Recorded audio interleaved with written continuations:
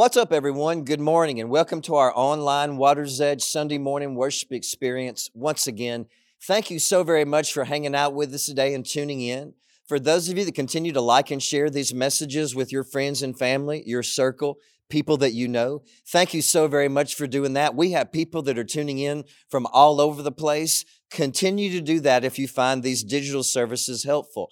Also, for those of you that continue to give online, thank you so very much for worshiping with us through your generosity. That helps us love more people and help more people and serve more people and feed more people. It helps us show our hurting community the love of God and the hands and feet of Jesus.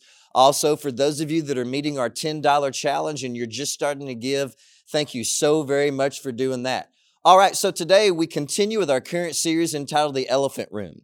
And in this new series, as we start the new year, this is what I want us to do. Each different week in this series, I want us to take a different subject that most people, and especially most churches, normally don't talk about it. And I want us to kind of talk about it, to talk about the elephant in the room, because many times it is the elephant in the room, it creates tension. Many times it is uncomfortable, and sometimes it can force us to see things differently. And so in this series, I don't want us to dance around it anymore. I want us to talk about the elephant in the room. Now, this is the first month of the new year of 2023. So let's start off like this again.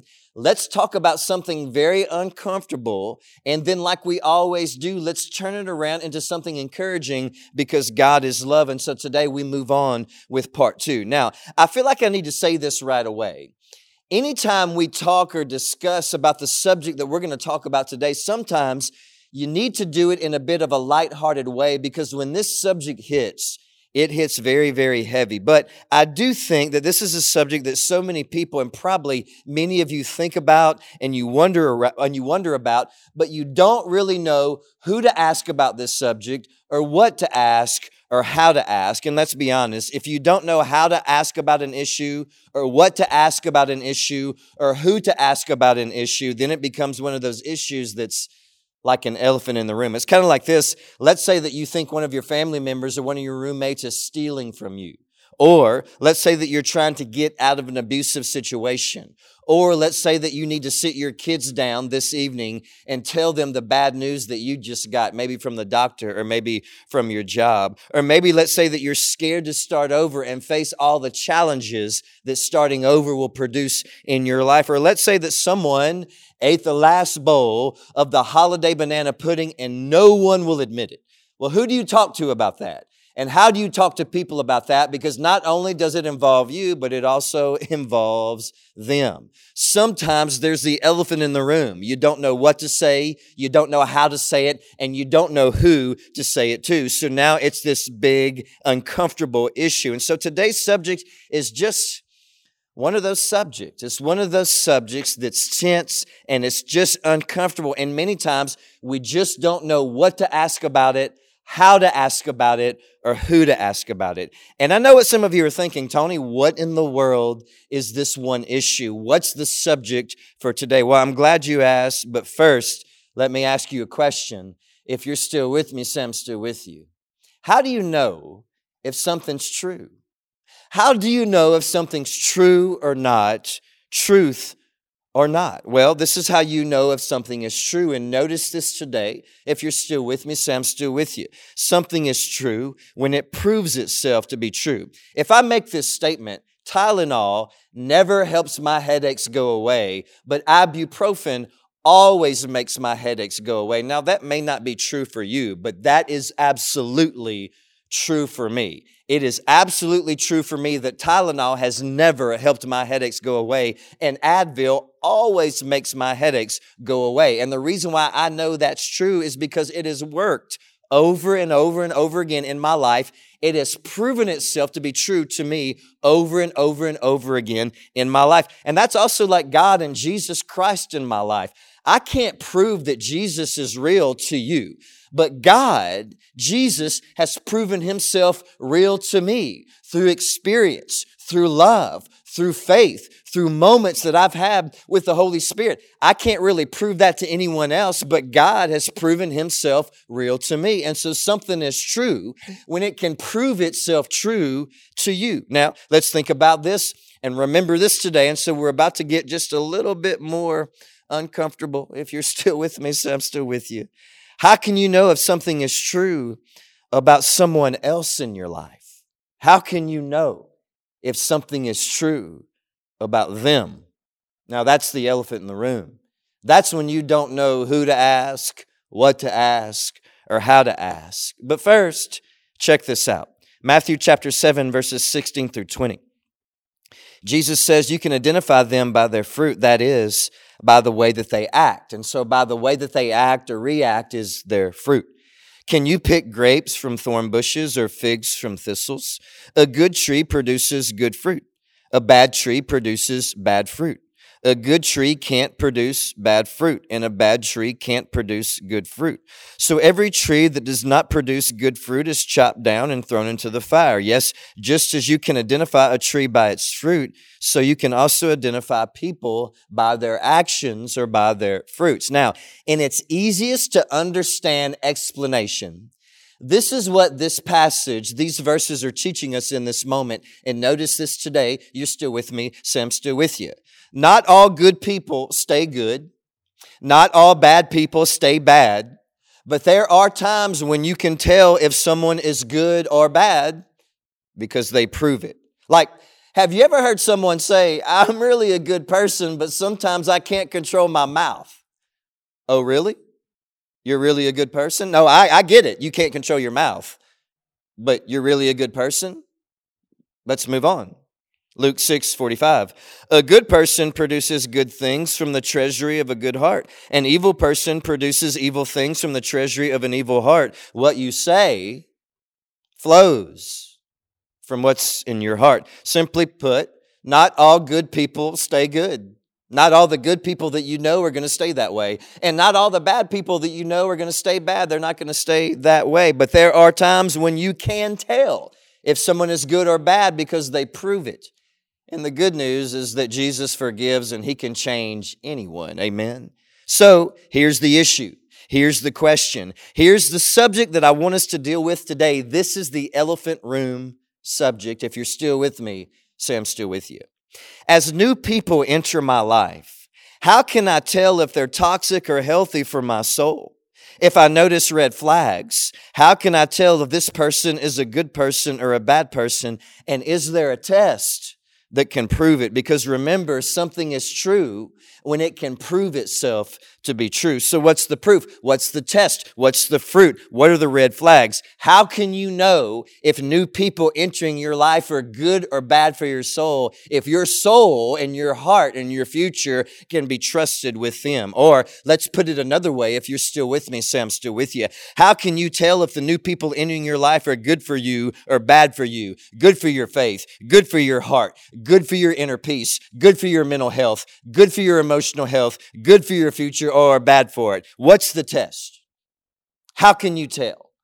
How can you know? Well, this is how you can tell by answering two basic questions. And these two questions offer a test, a foolproof fruit test, an evaluation test that lets us know when we're good or bad, and it lets us know when other people entering our life, if they can be trusted because their heart is good, or in that moment, they're bad and they may hurt you and hurt your heart. The first question is this, and we've talked about this so many times before, and so we're not going to camp on this today, but this is really the one thing that makes anyone a good person at the core of who they are. This is what makes you good. Ask this question if they want to pass the test. Do they have empathy? Empathy is the fruit that the tree is good. Notice I didn't ask, do they come to church? Have they been baptized? How do they dress? Do they have tattoos? Where do they live? How much money do they give? All that kind. I didn't ask that. I asked this, do they have empathy and do they show empathy? Because that's the one thing that'll make you good. And this is what empathy is. Notice this. It's the ability to listen to and to try to stay curious and understand what you tell me about your pain with the intent to show compassion after that. That's what makes people good. If someone can sit with you and stay curious and listen to you about your pain with the intent to show compassion, that's a good person. And so as new people enter your life, have they proven that they can try to understand your hurt, your past, your confusion, your doubts, your scars, your wounds, your weaknesses, your faith, your heart? People of empathy won't stand by you when you're strong and then leave you when you're weak. People of empathy don't do that. People of empathy show compassion by placing themselves in your shoes. These are good people. You want people like this in your life, and you want to be this type of person in the lives of other people, because that means your heart is working towards being good and your heart can be trusted. But now the second question is this, and this is the elephant room, and so notice this, and I have to say, if you're still with me, say I'm still with you. Do they claim to have emotional and valid excuses for being unkind and unloving to others when it's convenient for them? Good things flow out of a good heart.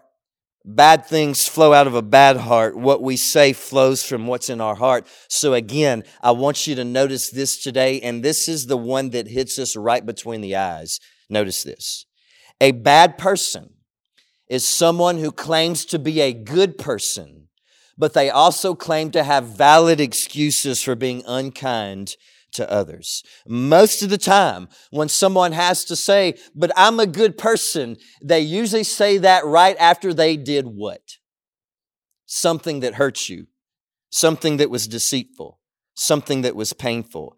And then when it all comes out, it forces them to say, but I'm really a good person. And that may be true, but in that moment, you found excuses to not show love and to be unkind and to sometimes be harsh. And so in that moment, that's not what good people do. That's what someone who's giving into a bad heart does. And the reason we have to discuss this is because people who come up with these loud emotional excuses to not control themselves and to be unkind, they can make you feel worthless. And Jesus does not want you to feel worthless. And the church is really, really good at making people feel worthless. This is how people can make you feel worthless. And this is how you can make other people feel worthless. People with bad fruit. And notice this is so very important. They cause you harm, and then they make you feel better afterwards. They treat you poor, and then they treat you positive. This back and forth trains you to crave their approval after they've hurt you. Next is this. They can make you feel important, and then after that, they can make you feel like you're the worst person alive and you deserve it. This cycle is repeated. So it gets you hooked on those times when they make you feel important after they've made you feel like you're the worst person alive. Next is this. They often change from being very loving to very cold and very cruel, using big emotional arguments to justify it. And all of this creates one stressful event in your life after another. And what happens is this. It starts to create this unhealthy bond in your life between you and them, because you start to crave those times when they're good to you after they've been bad to you. And so you allow them to repeat that cycle over and over again. And the cycle is this, creating bad and stressful moments in your life while convincing you that you must deserve it. Have you ever had people, friendships, relationships like that in your life, creating stressful moments for you, and then after that convincing you that you deserve it?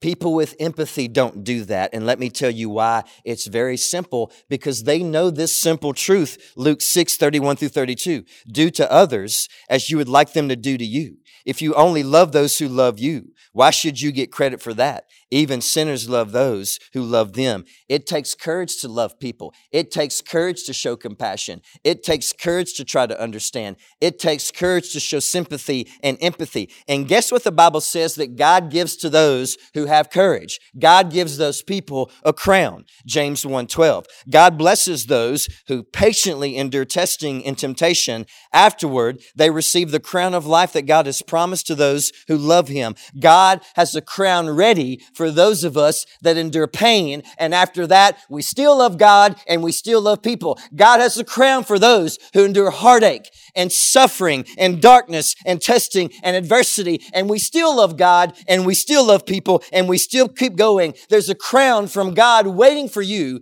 if you have the courage to wear it. Good people show empathy even when it's difficult. Good people try to understand the pain of others. Be that person. Your crown is waiting for you if you have the courage to wear it. Good people show compassion to other people that are different than them. Good people speak hope out of a good heart. Be that person. Your crown is waiting for you if you have the courage to wear it. Good people speak encouragement out of a good heart. Good people speak faith out of a good heart. Be that person. Your crown is waiting for you if you have the courage to wear it. Good people treat others the way they want to be treated. Be that person because your crown is waiting for you if you have the courage to wear it.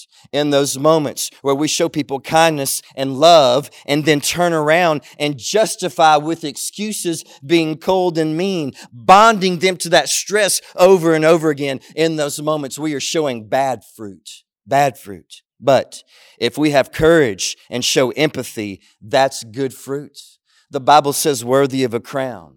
And again, your crown is waiting for you if you have the courage and the compassion and the empathy to wear it. Thank you so very much for hanging out with us today. Thank you so very much for tuning in. We cannot wait to see you back next week. And we hope you have a wonderful, wonderful new year. And we hope you have a wonderful week.